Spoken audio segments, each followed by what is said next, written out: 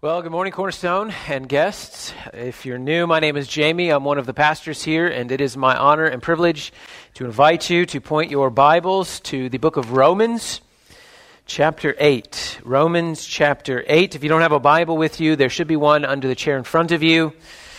Our reading this morning will be found on page 944 of the Church Bible. And if you're new to the Bible, the chapter numbers are the big numbers and the verse numbers are the little numbers. We'll begin reading in verse 31, and I'll read down to the end of the chapter. So verse 31, which in your church Bible should be in the bottom right-hand corner. Romans chapter 8, verse 31. I'll read, and then I'll ask for the Lord's help on our time together. And then we'll sort of camp out in verses 33 and 34 before we wrap up. Should be around 30 minutes or so. It's good to have you all.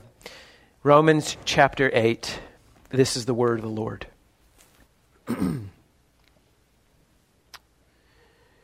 What then shall we say to these things? If God is for us, who can be against us? He who did not spare his own son, but gave him up for us all, how will he not also with him graciously give us all things? Who shall bring any charge against God's elect? It is God who justifies. Who is to condemn? Christ Jesus is the one who died. More than that, who was raised, who is at the right hand of God, who is indeed interceding for us. Who shall separate us from the love of Christ? Shall tribulation, or distress, or persecution, or famine, or nakedness, or danger, or sword? As is written, for your sake we are being killed all the day long.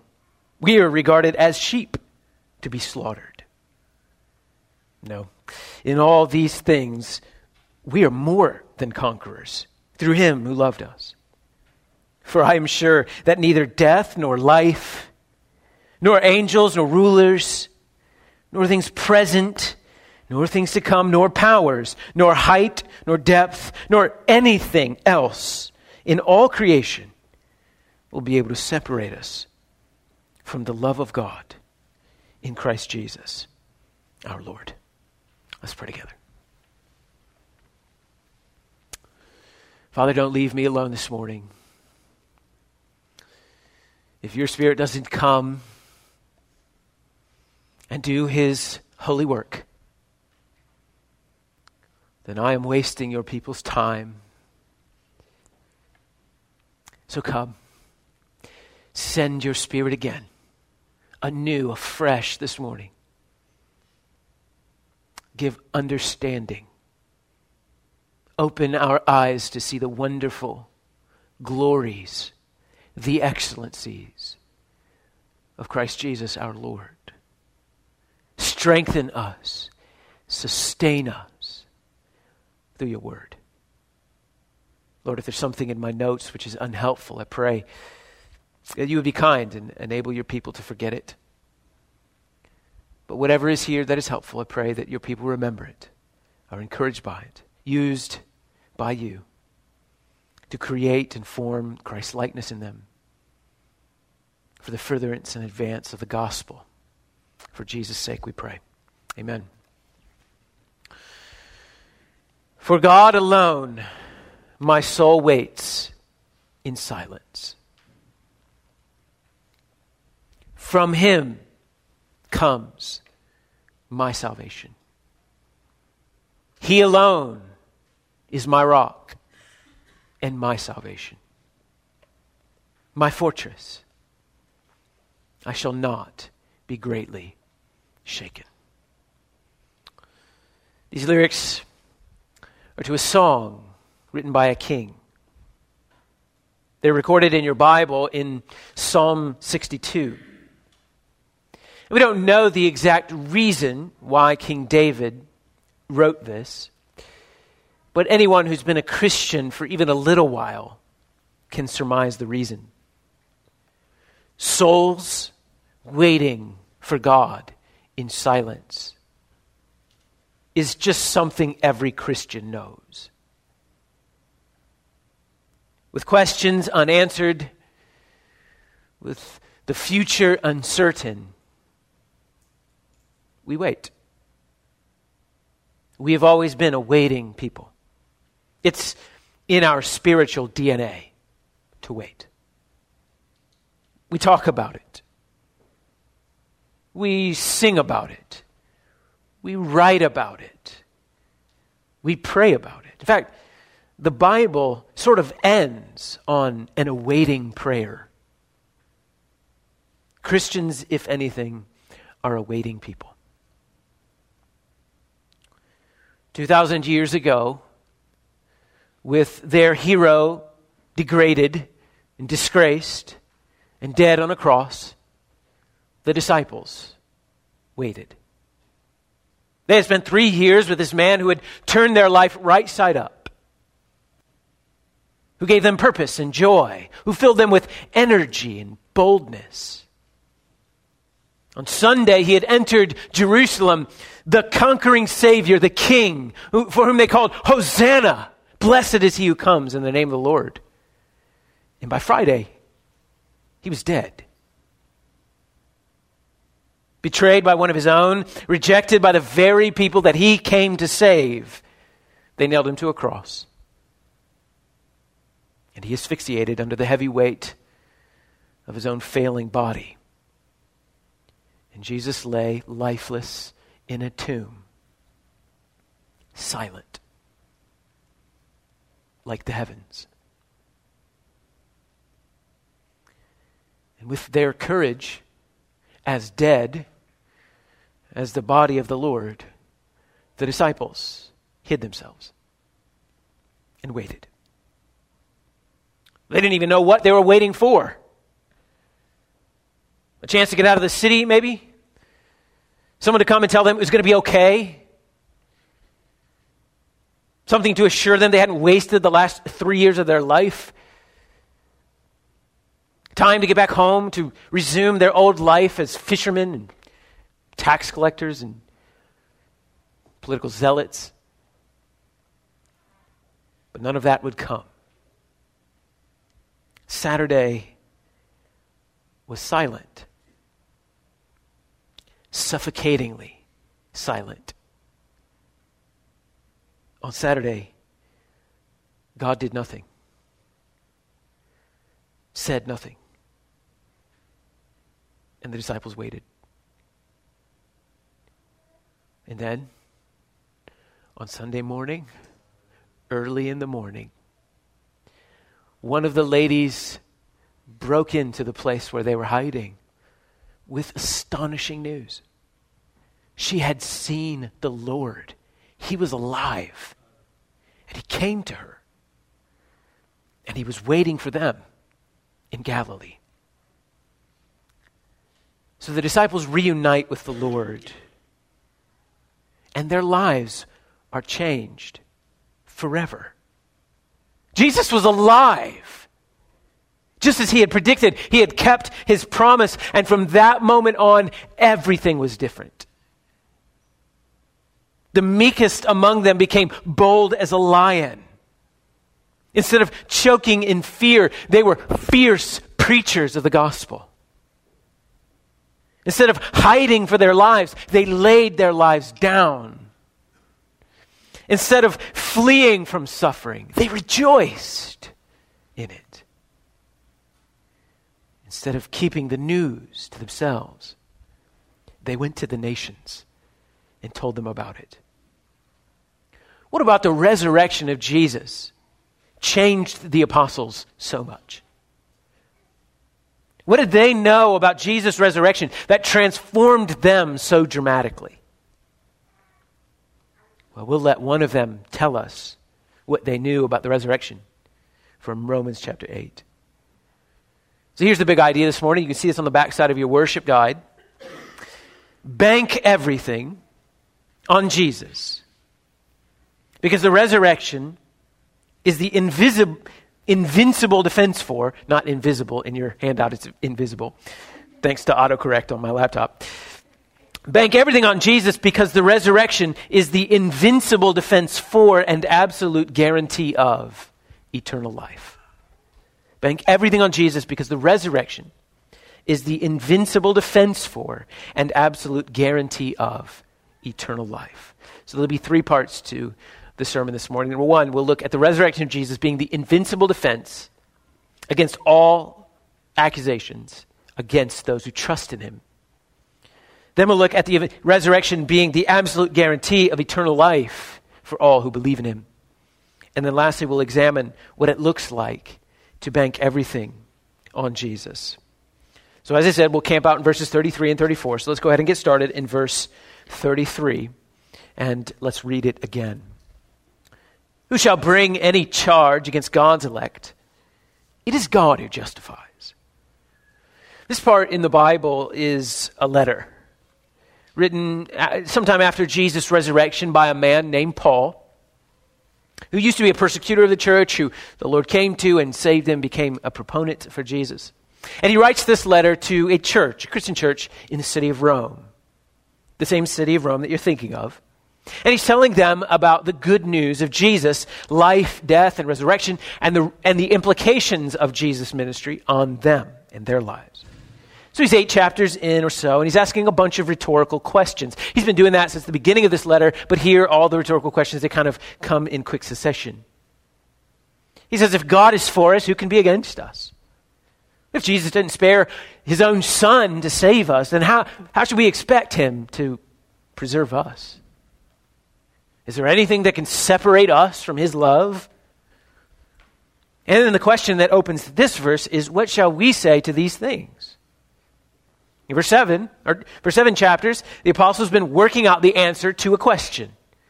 The book of Romans, most of it is about answering this simple question. How can a holy and just God pardon guilty sinners? That's what Romans is about. How can a holy and just God pardon guilty sinners like us? Have you ever wondered that? How can God just forgive sinners like us and still remain just? We talked about this yesterday in our men's group. Couldn't God just ignore sin? Couldn't he just overlook it? And we've all made bad decisions, right? We've all broken rules. So why couldn't God just be like, look, it's cool, everybody's on a journey,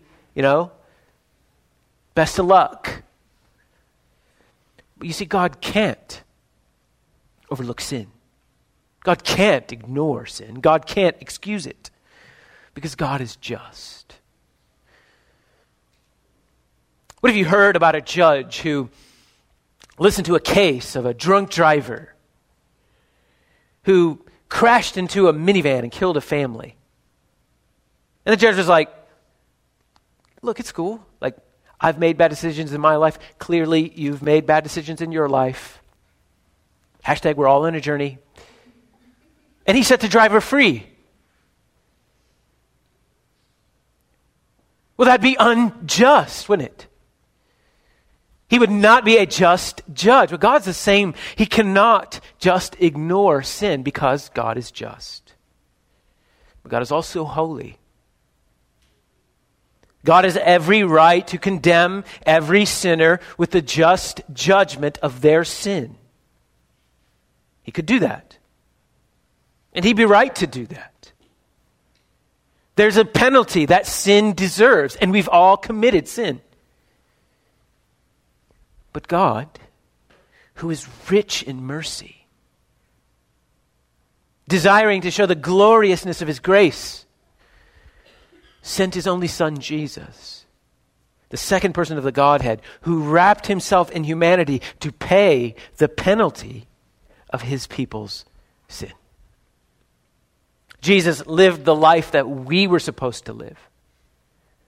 Jesus died the death that we deserve to die. And all the sentences against God's people have been paid by Jesus on the cross. He the innocent one, took the judgment of God. And we, the guilty ones, receive the pardon. The resurrection is the unassailable defense against accusations of guilt. On the cross, Jesus paid the guilty sentence of all the sins of his people. The sentence has been carried out. And since he himself was without sin, death had no hold on him. It had no jurisdiction on him. So God raised him from the dead. And Jesus' resurrection is a statement to the universe, a declaration in the celestial courtroom that the record of sin has been marked paid. Here's how the Bible puts it in Colossians 2:13 and 14. And you, who were dead in your trespasses and the uncircumcision of your flesh, God made alive together with him, having forgiven us all our trespasses by canceling the record of debt that stood against us with its legal demands. This he set aside, nailing it to the cross. Our sin carried the death penalty, and God nailed our record to the cross. And when Jesus died, that penalty was paid. The resurrection proves God keeps his promises. God promised that all who call upon the name of the Lord will be saved.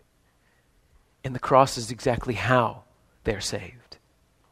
All who believe in Jesus Christ, who turn to him by faith, trusting in his death on the cross, are forgiven of their sin, granted eternal life. Dear sinner, flee to the cross of Christ.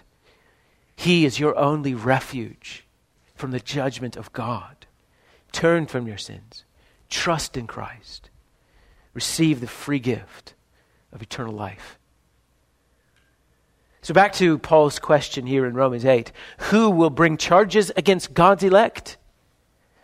After all that you've just heard, who will be there to bring charges? What charges will stick? None. It is God who justifies. The scars on the resurrected body of Jesus mark all of our accusations paid for. The celestial gavel has fallen. The great eternal judge of heaven has declared over you not guilty. Christian, you are as forgiven as Jesus is alive. Whatever charges are leveled against you by the world, by your conscience, by the very devils of hell, your invincible defense is this: Jesus is alive.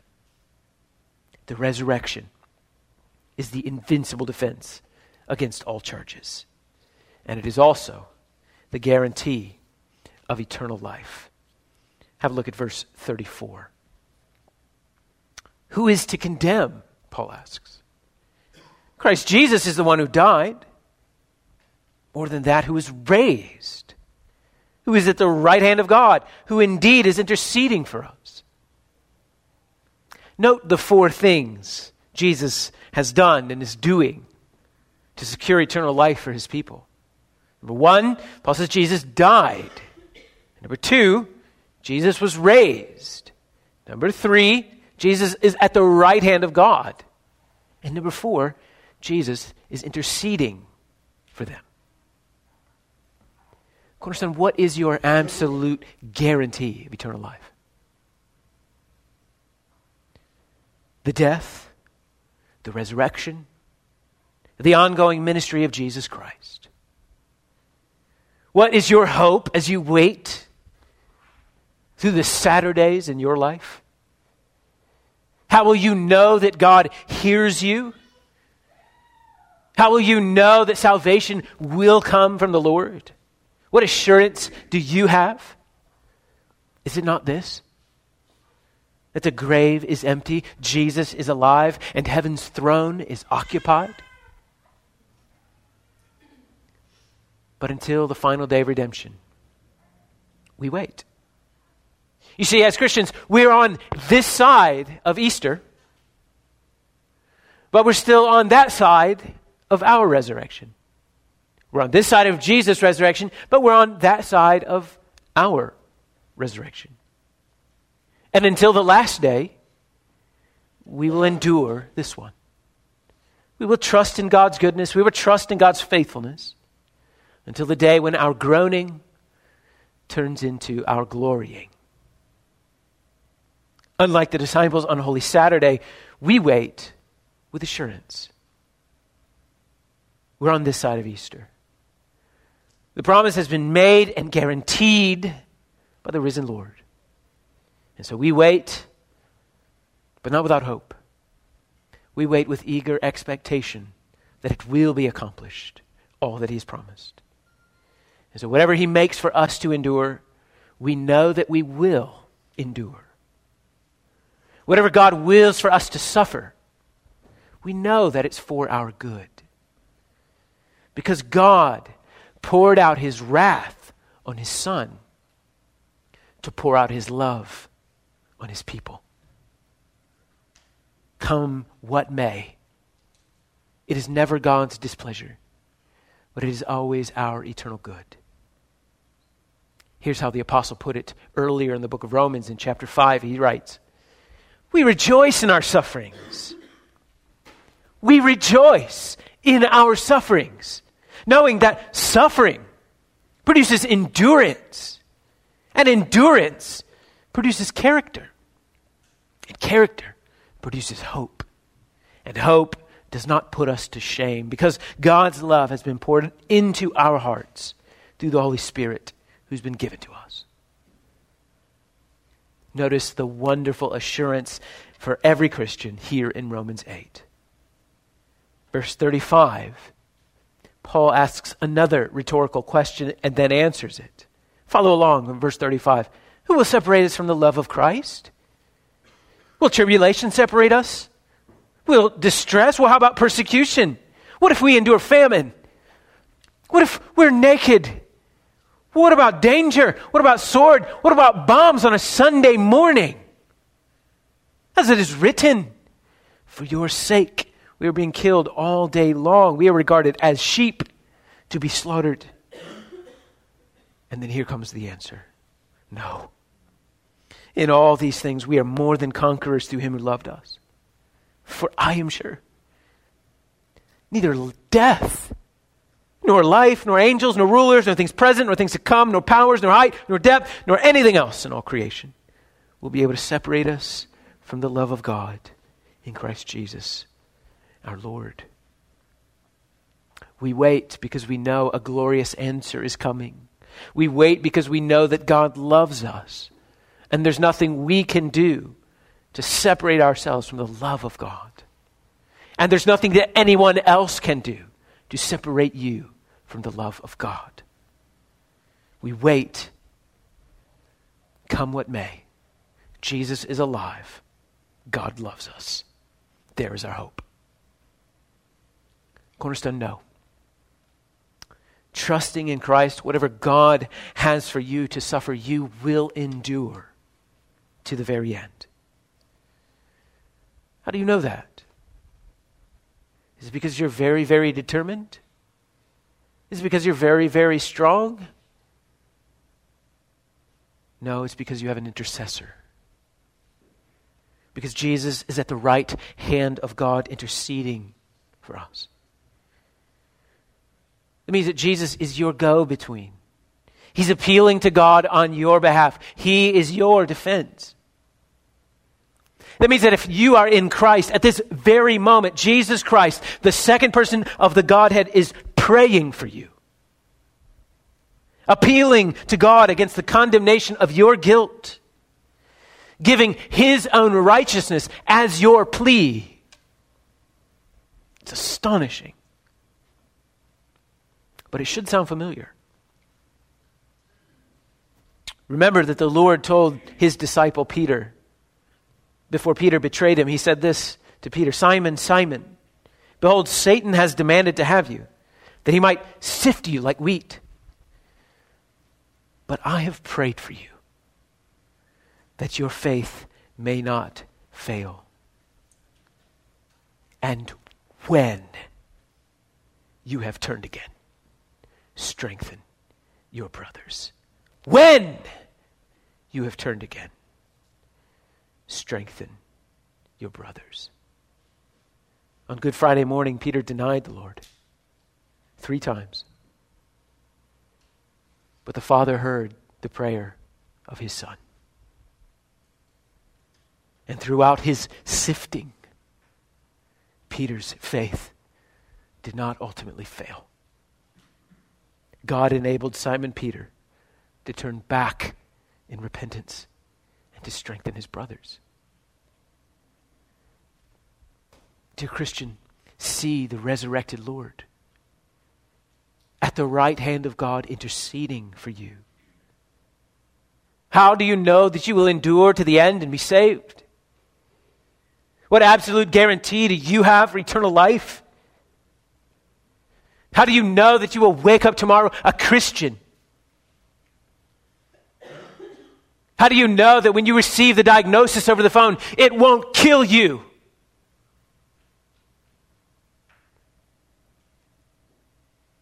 You have a resurrected Lord at the right hand of God interceding for you. And you have his sure promise from Hebrews 7:25. Consequently, Jesus is able to save to the uttermost those who draw near to him by faith, since he always lives to make intercession for them. Since he always lives to make intercession for them. My non-Christian guest, I'm glad you came to church today. Easter's the perfect day to come to church, because here you learn the reasons why we Christians have to rejoice. You get to see that our defense and our guarantee of eternal life is that our Savior has been risen from the dead. And that we who were once bound for eternity in hell have been saved by Christ. And I wonder what assurance you have. What guarantee do you have? Well, I hope it's not that you think yourself to be a good person. Not that I doubt that you are a good person. I'm sure that you are a very good person. It's just that being a good person is not nearly good enough. God requires a perfect standard. And so why should you expect that God would lower his standards for you? Friend, don't leave here trusting in yourself that you're good. Let go of that. Trust in the only sure foundation, Jesus Christ on the cross and his resurrection 3 days later. Confess your sins and turn to Jesus. He's your only guarantee. He's your only assurance. He's your only defense. He is the righteousness that you need. He's the good that you aren't. Well, if you've never done that today, might I just encourage you after the service today to talk to someone. Talk to someone who looks like a regular around here. These are my friends, and I know they'd be happy to talk with you about how to have eternal life in Jesus. But if you don't know anyone here, please come to me, and I'd be happy to tell you how you can have peace with God. Here's my final point. Because of all that we've seen so far, bank everything on Jesus. Those same disciples hid in fear on Good Friday would go on to spend the remainder of their lives in fearless service of the gospel. All but one of them probably died as martyrs. And this has continued down the centuries. Men and women suffering disgrace and mocking and reproach and affliction, joyfully accepting the plundering of their property, being tortured and jailed, even killed for the name of Jesus. This continues even to this very day that Michael prayed for earlier. In Sri Lanka, 200 some Christians were gathering for worship where bombs went off. And guess what's going to happen next Sunday? The ones that survived are going to gather and worship again. But it's been this way forever, for the last 2,000 years. Why? Why would Christians for 2,000 years believe that sharing the gospel of Jesus Christ was worth risking everything? Why would Christians spend their hard-earned retirement to become missionaries? Why would college graduates purposefully seek out jobs in parts of the world without access to the gospel? Why would Christians risk a successful career by standing on the Scriptures? Because the risen Savior is the rock-solid defense for an absolute guarantee of eternal life. Because Christians know they were made for something bigger than just this life. And so they'll bank everything on Jesus. They'll spend themselves bringing the good news to their family, to their friends, to their coworkers, even to the nations. All Christians are going to suffer. But the grave is empty and Jesus is praying. And with an empty grave and an interceding Savior, the afflictions of this life are light and momentary and working in us an eternal weight of glory. Jesus is alive at the right hand of God praying for us. He is our intercessor. We need no other intercessor. We need no other go-between. We need nothing else to let us know that it's going to be okay. It means that the pill bottle won't make it okay. It means that we don't need to turn to any bottle to know that it's going to be okay. We don't need a social status to plead our case. We have Christ. We don't need a successful career to plead our case. We have Christ. We don't need a clean and ordered life to make our case. We have Christ. We don't need a man or a woman to plead our case and validate us. We have Christ. How do you know that you're wanted? Jesus went to the cross for you. Jesus is right now praying for you. That's how you know that you're wanted. Jesus is alive at the right hand of God praying. Which means your loveless marriage can endure. Which means that your wayward child can be reached. Which means that your needs can be met. The storms can be weathered. Which means that instead of wallowing in pity for what could have been, the resurrection tells us that maybe this is God's way of showing us that He is all we need. Look to the cross. Look to the empty tomb. See the Son praying to His Father with your name on His lips. Father, sustain her. Father, hold her. She's mine. Father, keep him. I paid for him with my blood. Hold him. Strengthen him. He's mine. This is the risen Jesus interceding for you. When an eternity of unending delight is guaranteed, all that glitters in this life grows dim.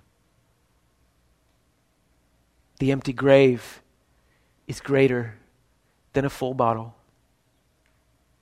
Those pills lose their promise of escape.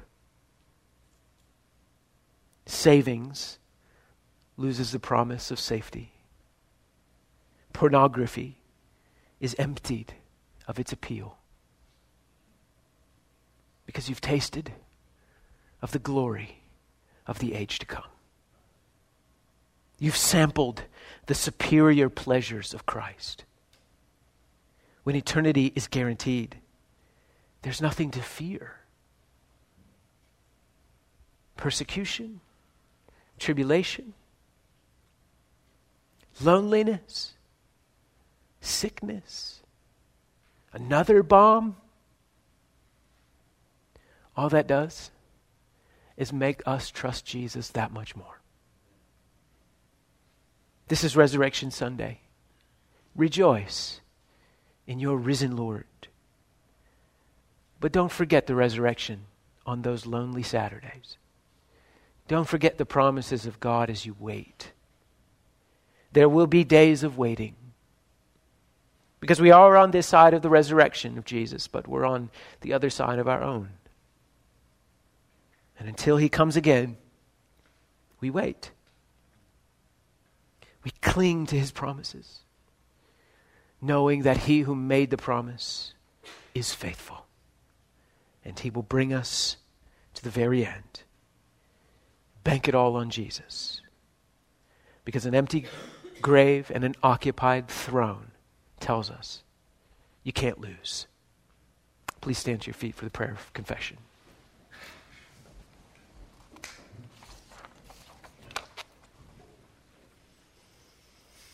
We take a moment at the end of our services and we go before the Lord in prayer and we ask him to forgive us of the sins that he's exposed in our lives through this passage.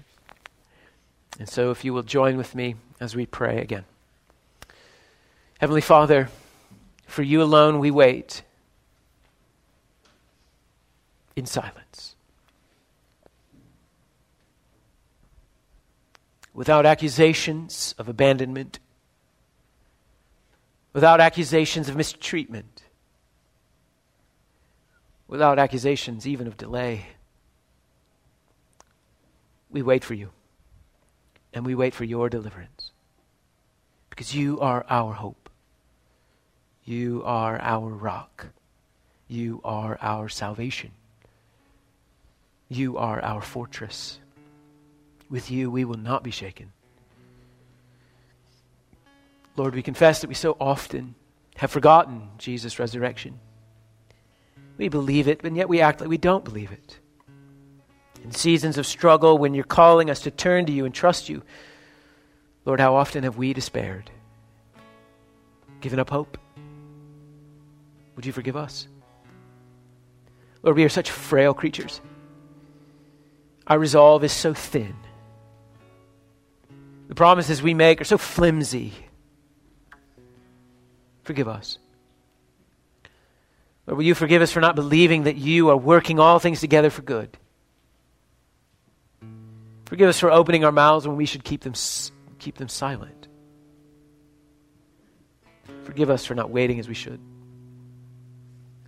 In crisis, we turn to all the wrong things. Some of us to alcohol, some of us to drugs, some of us to sex, some of us to food. We use and abuse one another to justify ourselves.